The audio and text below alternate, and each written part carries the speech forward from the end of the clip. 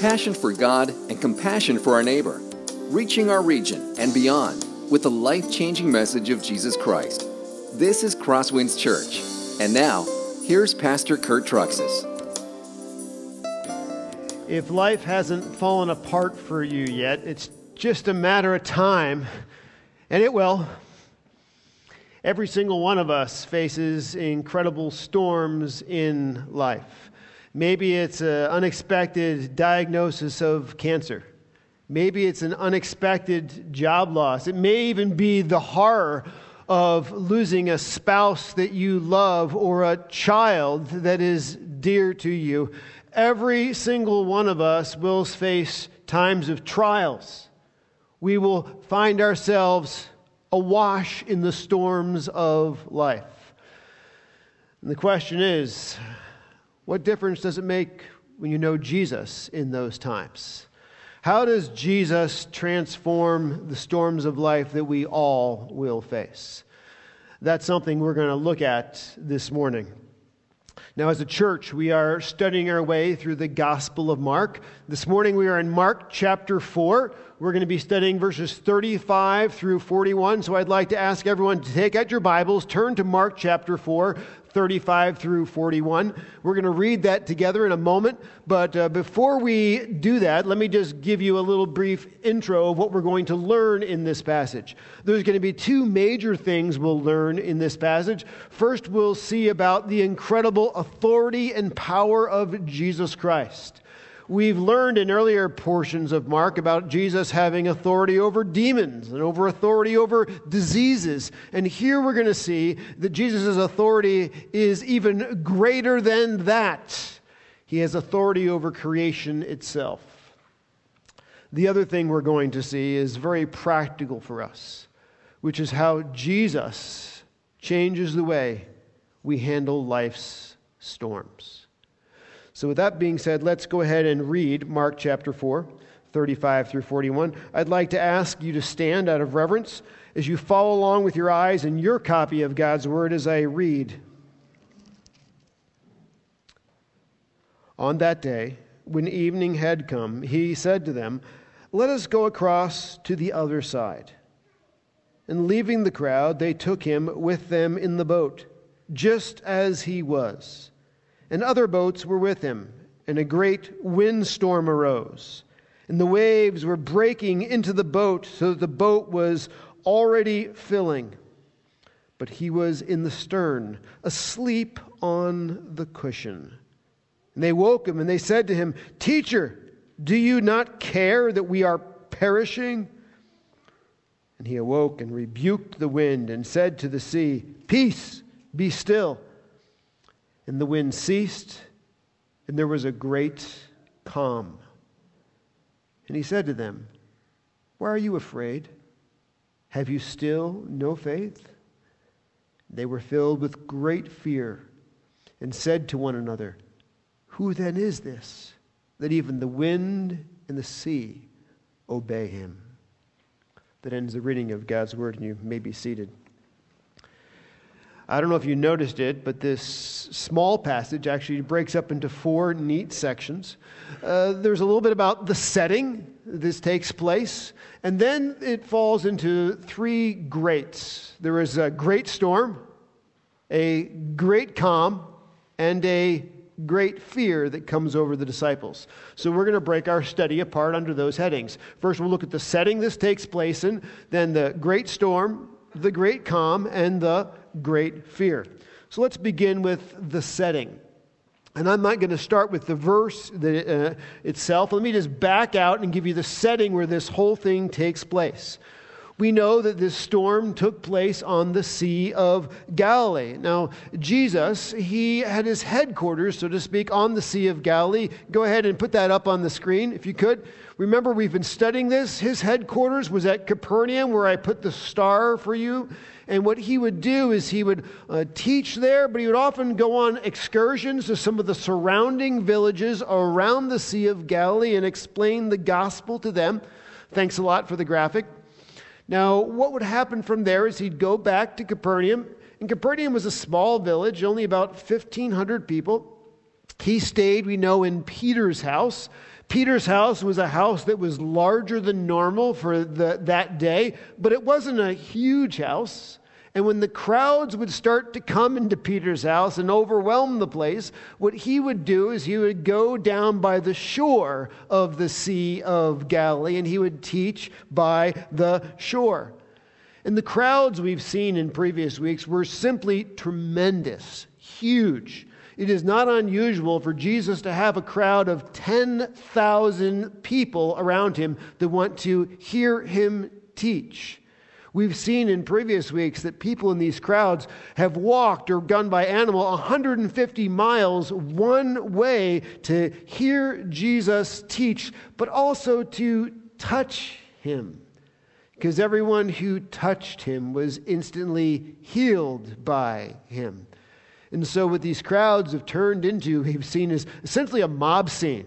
They are literally crushing Jesus, pressing into Jesus. So what Jesus has developed, this little strategy with his disciples, it's called the boat. He would be teaching and the crowds would be mobbing him, so he would get into a small boat and go off into the shallows of the Sea of Galilee and teach from the boat, giving sort of an automatic front row for his audience, because you can only tread water for so long before you have to go back to shore. Now, for the last 2 weeks, we saw a number of the parables that Jesus taught. The parable of the sower, and the parable of the lamp, and the parable of the mustard seed. These were some of the parables Jesus taught when he was on the shore on the Sea of Galilee on this day. Now, you need to understand what it would have been like for Jesus to be teaching from the boat that day. First of all, there is on what is the Cove of the Sower, which is most likely where this took place, and we showed you a photo of that in previous weeks. There are maybe 10,000 people on the hillsides. So for an entire day, he is projecting his voice as loud as it can be heard for people to hear on the hillside. It is a day of him being on the boat in the sun. Now, we are from Okoboji. So I have to tell you, does being on the boat in the sun tire you out at all? Yes, it makes you exhausted. Not only that, but whenever he's around people, are people easy with him? No, they're pressing on him, they're crushing him. So the thing you have to understand is this is the end of a day of teaching, where he's exhausted, in the heat and sun on a boat when he's exhausted, and people pressing and crushing in him when he's exhausted. That is the background of when this scene takes place. The other thing I'd like you to know that help us understand about this is the geography around the Sea of Galilee. That's point B here on your outlines. Now, the Sea of Galilee, just for trivia buffs, so you know, is the lowest body of fresh water in the world. It is 682 feet below sea level. The Dead Sea is actually lower than the Sea of Galilee, but the Dead Sea is not a body of fresh water. It is a salt and mineral brackish place. Now, what you need to understand about the topography around the Sea of Galilee is it has mountains around it. This gives it some unique weather qualities. To the north and northwest, there are mountain ranges that are 1,500 feet high. Go ahead and put that up. You can see, back up. We're not there yet. There you go. Hold on. Here's the Sea of Galilee, and you can see the hillsides there. Now, on the north and northeast, there are mountain ranges that are 3,000 feet high. So you have 1,500 feet high on one side, 3,000 feet on another side, and not too far away is Mount Hermon. Go ahead and give us the next slide. Mount Hermon is this in the background. It is 9,200 feet high, not too far away. So between Mount Hermon on one side and the Sea of Galilee, not too far away, you have a 10,000 foot elevation drop. Now, this is a small sea. We talked about it. It's not actually a sea. It's a body of water. It's only 13 miles high, if you want to call it on the map, and 8 miles wide. It is essentially a big bowl at the bottom of these mountain ranges where the water runs and it rains on the mountains, and it all sort of flows into the Sea of Galilee. Now, for those who are looking for more accurate information, are there some springs that feed the Sea of Galilee? Yes. There's the Jordan River from the north. Does it flow into the Sea of Galilee? Yes. But it is essentially a big bowl to catch all of the rainwater off of these mountain ranges. So the water in the Sea of Galilee is very fresh, very good. It's mountain water, which is why it is known for such incredible fishing. Even today, 50% of the water that is used in Israel comes from the Sea of Galilee because it is that good and that pure. But the other thing to realize is that the Mediterranean Ocean is only 30 miles away from this to the west. And here's what would often happen. Wind and moisture from the Mediterranean Ocean comes and blows and goes up the mountain ranges. It cools. And what does cool air do? It descends. It goes over the other side of the mountain ranges. It starts descending down the mountain ranges because of the peaks and valleys and the texture of it. It gets concentrated. And then what you have is during the day, the heat heats the area of the Sea of Galilee. The air rises. It creates a low pressure system on the Sea of Galilee. And this cold air that's already coming down the mountains then gets sucked into the Sea of Galilee. And so the Sea of Galilee is legendary for spontaneous storms that are extremely strong.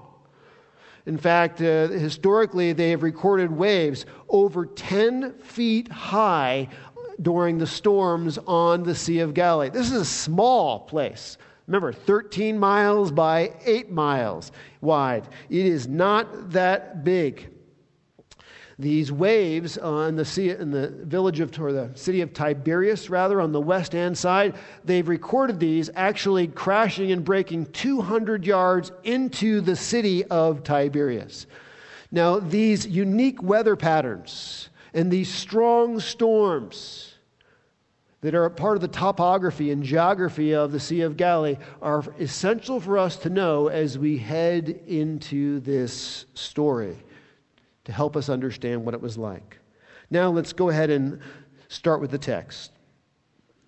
On that day, when evening had come, he said to them, "Let us go across to the other side." And leaving the crowds, they took him with them in the boat, just as he was, and other boats were with him. It starts with saying, on that day. It is the same day he has been teaching all of these parables that we studied in previous weeks. When evening had come, it is the end of the day. The sun is setting at this point. Now, let's think of the options that Jesus has. He's been teaching from a boat. What happens if he goes back to shore? Are the crowds just going to ignore him? They're going to continue to mob him. And so they start about, let's go to the other side of the lake. Let's go to the other side is what it says here. I want you to notice this because we'll also come back to be important information. Who took the initiative to go to the other side? Jesus. It was his idea. Now, maybe on just a human level, we could look at it and say Jesus is trying to get a break from the crowds. Jesus has had an exhausting day. Jesus just wants some rest. He knows if he goes to the other side of the lake with a boat, it's at least going to take the crowds a while to walk around it. And he'll get a little break in there. But as we'll see, there's much more than just a little human rest going on in the background to this story. It says, leaving the crowd, they took him with them in the boat just as he was. Just as he was, they didn't go back to land. They took him immediately off of the boat he was teaching on and put him on the boat to sail across to the other side. Now, I started to wonder about this. Boats, other side. How big was this boat? I mean, who owned this boat? What was it like? Just trying to put myself in the situation to be able to understand it. Well, my guess would be that it was a fishing boat, one of the fishing boats on the Sea of Galilee. 7 of the 12 disciples were fishermen. It says that they left their boats when Jesus called them. It doesn't say they sold their boats when Jesus called them. So apparently they took what would be a fishing boat, maybe one of the disciples' fishing boats, to the other side. The word for boat is really in the Greek nondescript, and so we don't have a lot of detail on what size this boat was, maybe except for the fact it was a fishing boat. And we don't know too much about fishing boats in this day, but we do know some. And then there was an interesting discovery that happened in 1986. Maybe some of you know this. That on the Sea of Galilee, they saw something sticking out of the mud on the bottom. They actually dug it up, and it was the carcass part of the hull of a boat.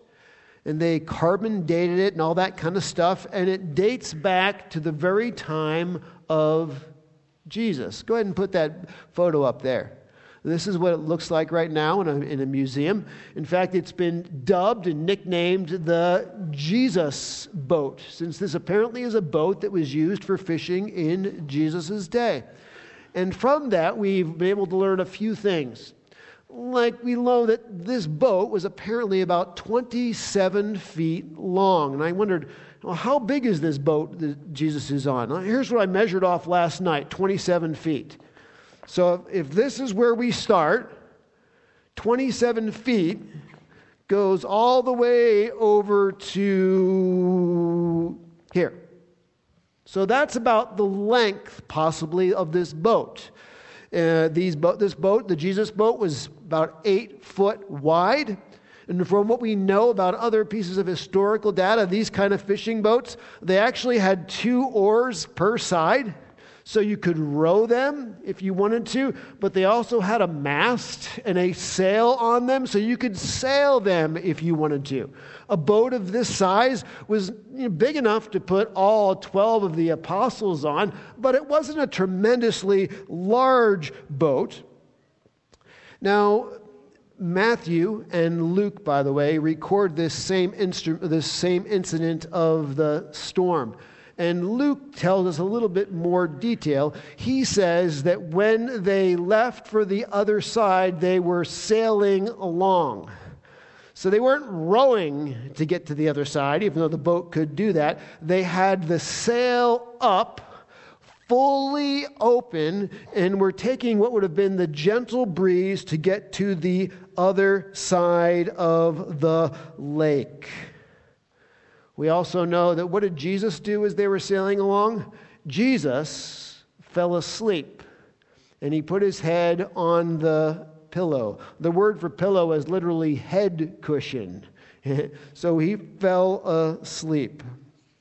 Incidentally, this is the only time in the Gospels that we are told that Jesus fell asleep. Now, that doesn't mean he didn't sleep, but this is important for us to know that he went asleep. This is an important aspect of the story. That gives us the setting. Jesus in a boat about that size with his 12 apostles sailing along across the Sea of Galilee with a gentle breeze in the evening as the sun is setting. And then the action begins to unfold. The great storm. A great windstorm arose, and the waves were breaking into the boat, so that the boat was already filling. But he was in the stern, asleep on the cushion. And they woke him and said to him, "Teacher, do you not care that we are perishing?" It says a great windstorm arose. This term in the Greek for windstorm is also sometimes legitimately translated in the field of meaning of hurricane or cyclone. We are talking 70 plus mile-per-hour winds. Luke, in his recounting of this storm, says the storm descended on the lake. And once you know that geographical background of the idea of the cold air coming up and getting colder on the mountains and then racing down the mountainside, this is exactly what Luke is describing as the storm descends on the lake and heads into the low-pressure system. Now, just as we mentioned, this storm churns up waves. Now, we've already seen how big these waves can be on the Sea of Galilee. They can be up to 10 feet high. So think of waves 10 feet high in a boat that was only 27 feet long and 8 feet wide with maybe 12 people in it. And then all of a sudden, the next line begins to make good sense, which is the boat was already filling. Or you could translate it this way, the boat was currently full.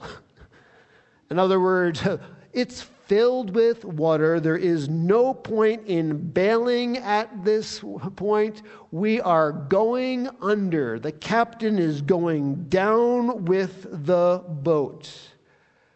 Now remember who these guys are. These guys are experienced fishermen. They have spent their life on this lake. They have been in storms before on this lake. But at this point, they are in a complete panic due to the size of the storm and the filling of the boat. Matthew, in his description of this storm, he describes the waves with these words in Greek: mega seismos. That doesn't mean much to you, but let me put it this way. Seismos is the Greek word where we get our English word seismic, like seismic activity, earthquake level activity, earth-shaking level activity, mega earth-shaking level waves is, well, Matthew describes the waves that have been churned up very quickly by the power of this wind. And remember, what time of the day is this? Evening. If it wasn't dark, it was just about to get dark. Put yourself in that boat at that moment and feel the panic. 10-foot waves swirling around. You can't see anything. The boat is filled. Maybe it's sort of like putting yourself on a roller coaster where it goes up and down and left and right when you least expect it, but it's happening in the dark and without a seatbelt. That's what it's like for the apostles at this moment with Jesus on the boat. Now, where is Jesus in all this? He's in the back, asleep. He was in the stern, asleep on the cushion. Stern, by the way, means back of the boat, and he has his head on the pillow. And Jesus is sleeping through all this, as if Jesus doesn't even seem to care that they are about ready to die.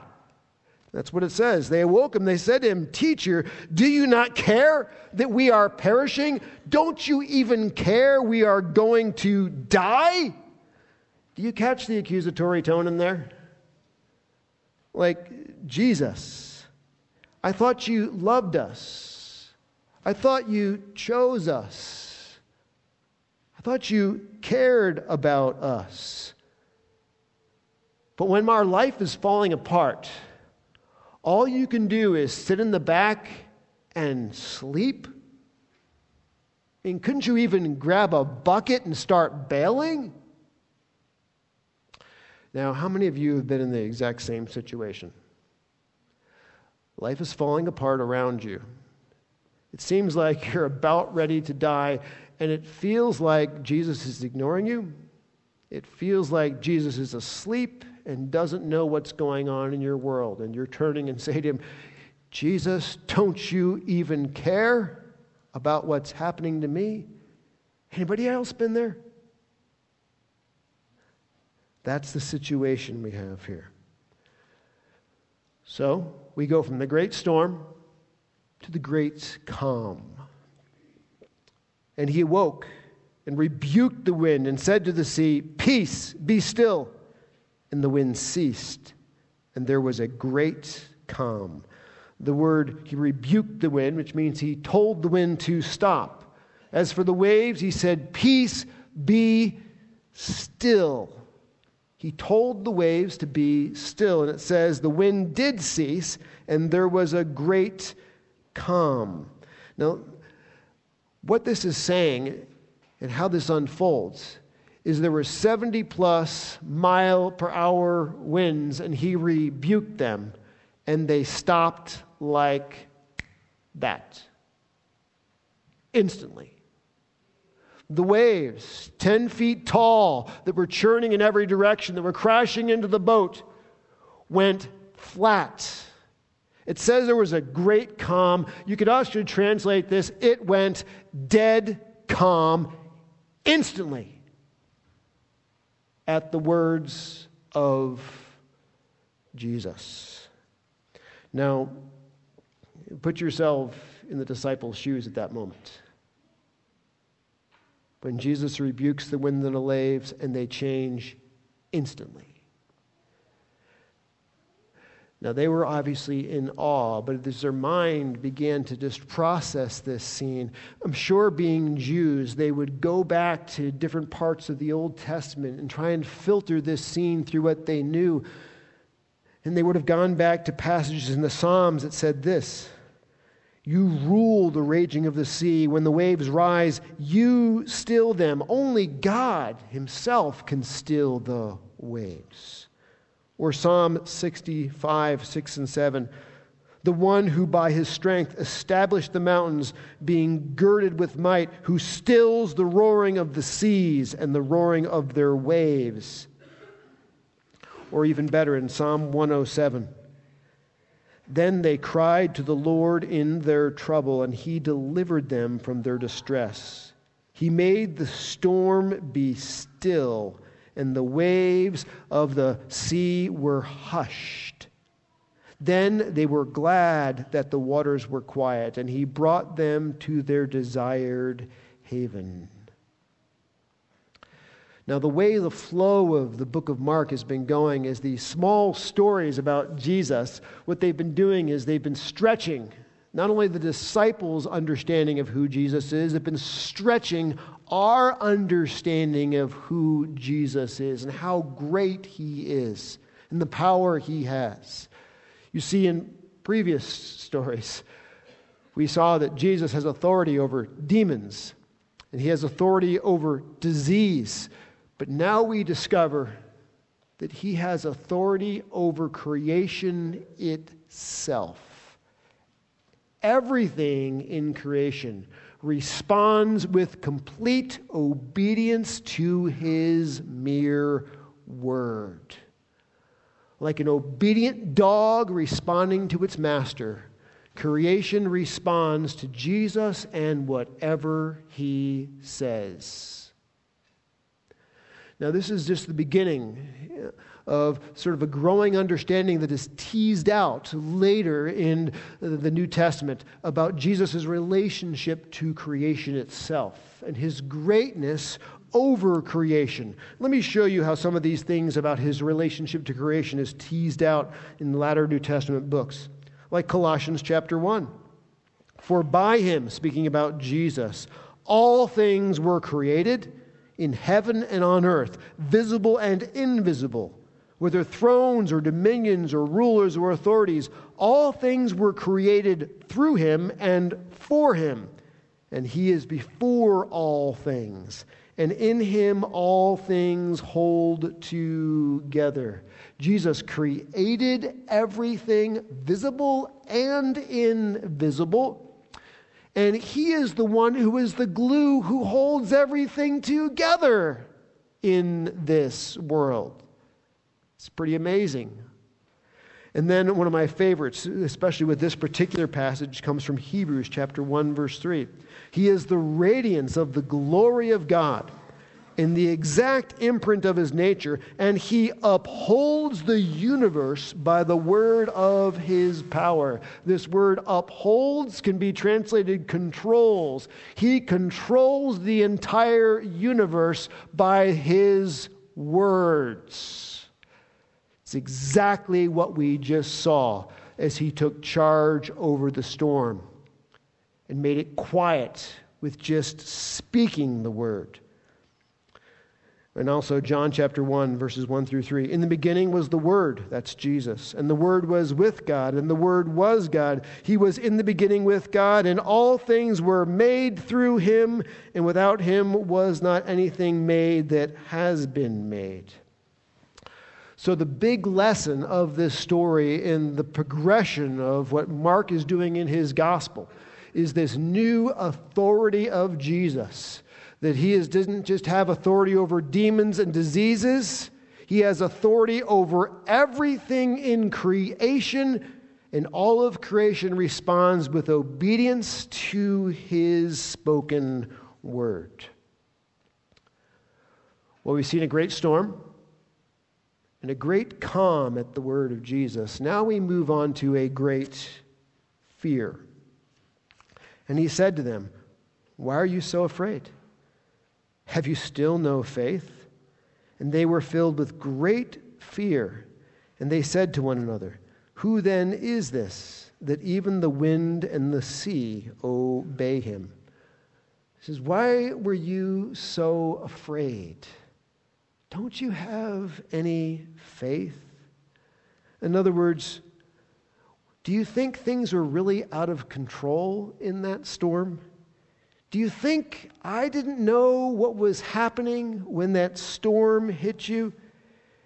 Do you think I was going to let you die?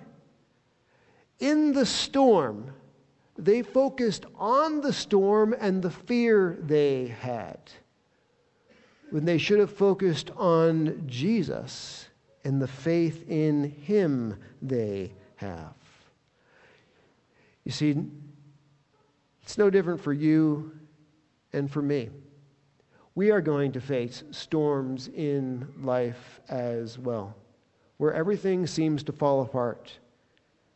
And the first thing that usually comes to our mind is, "Jesus, don't you care about me? Jesus, don't you know what's happening to me?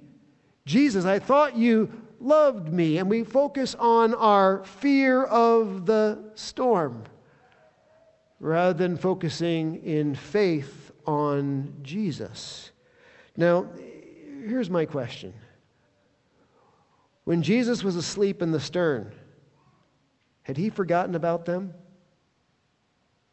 Is he oblivious to what was happening to them? Absolutely not. He was still in complete control. There are times in your life and in my life when we face trials and tribulations and storms, and it feels like God has forgotten about us and Jesus is not responding to us. Has he forgotten about us in those times? Absolutely not. Jesus still knows everything that is happening to us in the storm, and he still cares about us and loves us in the storm. And it says this, "They were filled with great fear." Now, the word fear, it's the Greek word phobos. It could be translated as frightening fear, though I don't think that's the way it should be translated in this context. When you look it up in the Greek dictionary, it could mean complete astonishment, or it could be complete amazement, which I actually think is the right way to translate it in this context. They were completely astonished. They were completely amazed for two reasons. One is obviously Jesus' amazing authority over creation itself, which they did not realize. But the other thing that they were amazed at is this, that in the storm they didn't need to have fear. They simply needed to have faith in him, that he would carry them through the storm. And he still loved them in the storm. He was aware of everything that was happening to them in the storm. And until God the Father decided to bring them home to heaven, He would protect them through the storms. And folks, this is truth that we need to hear as well. When the storms of life come our way, it's so easy for us to just focus in fear on the storm itself, rather than focus our energy and faith in Jesus, who loves us, who cares for us, and who will provide for us in the storms of life. Now, let me just give you these 3 applications. They'll go rather quickly, except for the last one's a little bit longer. Number 1, we've seen this. Jesus has authority over creation. He's in charge of not just demons and diseases, but He's in charge of creation itself, and it responds with obedience to His word. Number 2, the apostles were just as safe during the storm when Jesus was asleep as they were after the storm when Jesus was awake.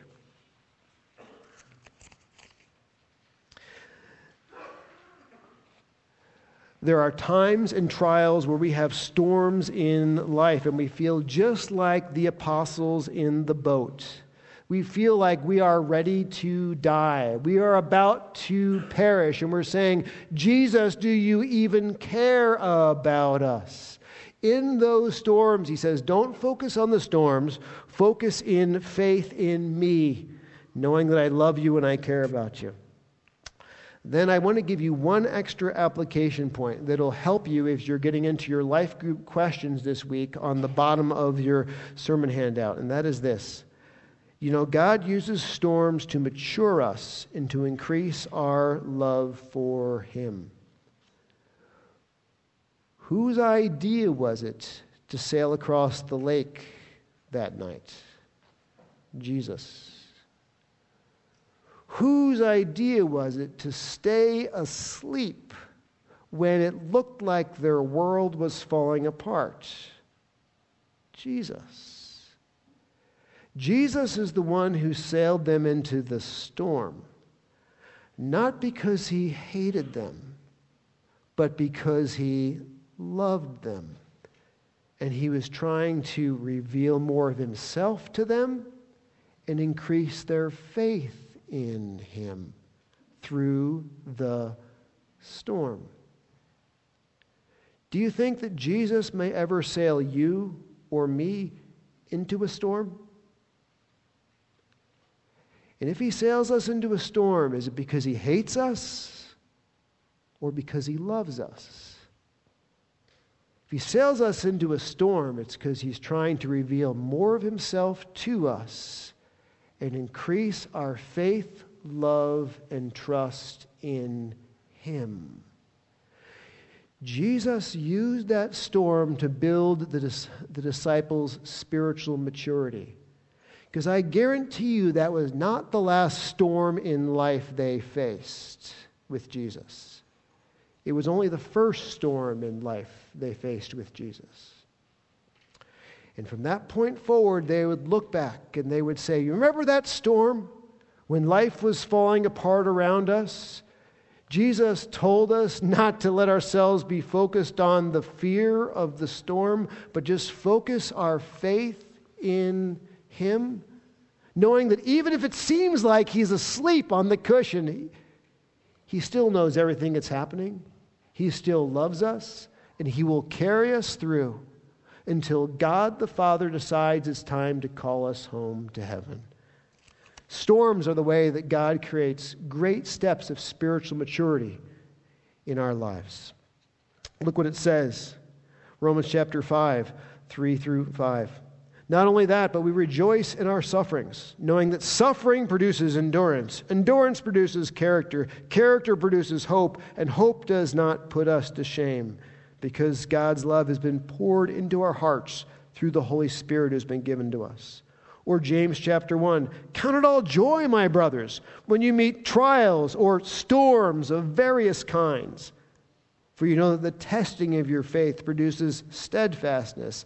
And let steadfastness have its full effect, that you may be perfect and complete and lacking in nothing. My friends, God loves you too much to let you or me have a storm-free life. The people who are the most mature, the most Christ-like, and the most useful for God and His kingdom are not those who have never been in a storm, but those who have faced the storms of life and learned to not fix their faith on the storm, but on Jesus who carries them through. Let's pray. Dear Jesus, we come before you. We thank you so much for this little story of the storm. Thank you for how it helped us understand how you are so great, even to command creation itself with just your word. Thank you for how we can look what you said to your apostles, and that in the storms of life, that we don't focus our eyes on the trials and troubles in front of us, but we focus our eyes on you, Jesus, knowing that you are the one who will save us and carry us through. We thank you even for what we learned about this storm, that sometimes you sail those you love into trials and tribulations, not because you hate them, but because you love them. You want to reveal more of yourself to them, creating a story of rescue, of how you carried them through. So thank you, Lord, for the storms that you've allowed us to experience, and thank you for the good things you've done in our life that teach us to love you more through them. We ask this in Christ's name. Amen. This has been a presentation of Crosswinds Church. More of Pastor Kurt's sermons can be found online at ChristToOurCulture.com. Thanks for being with us, and may God continue to enrich your life.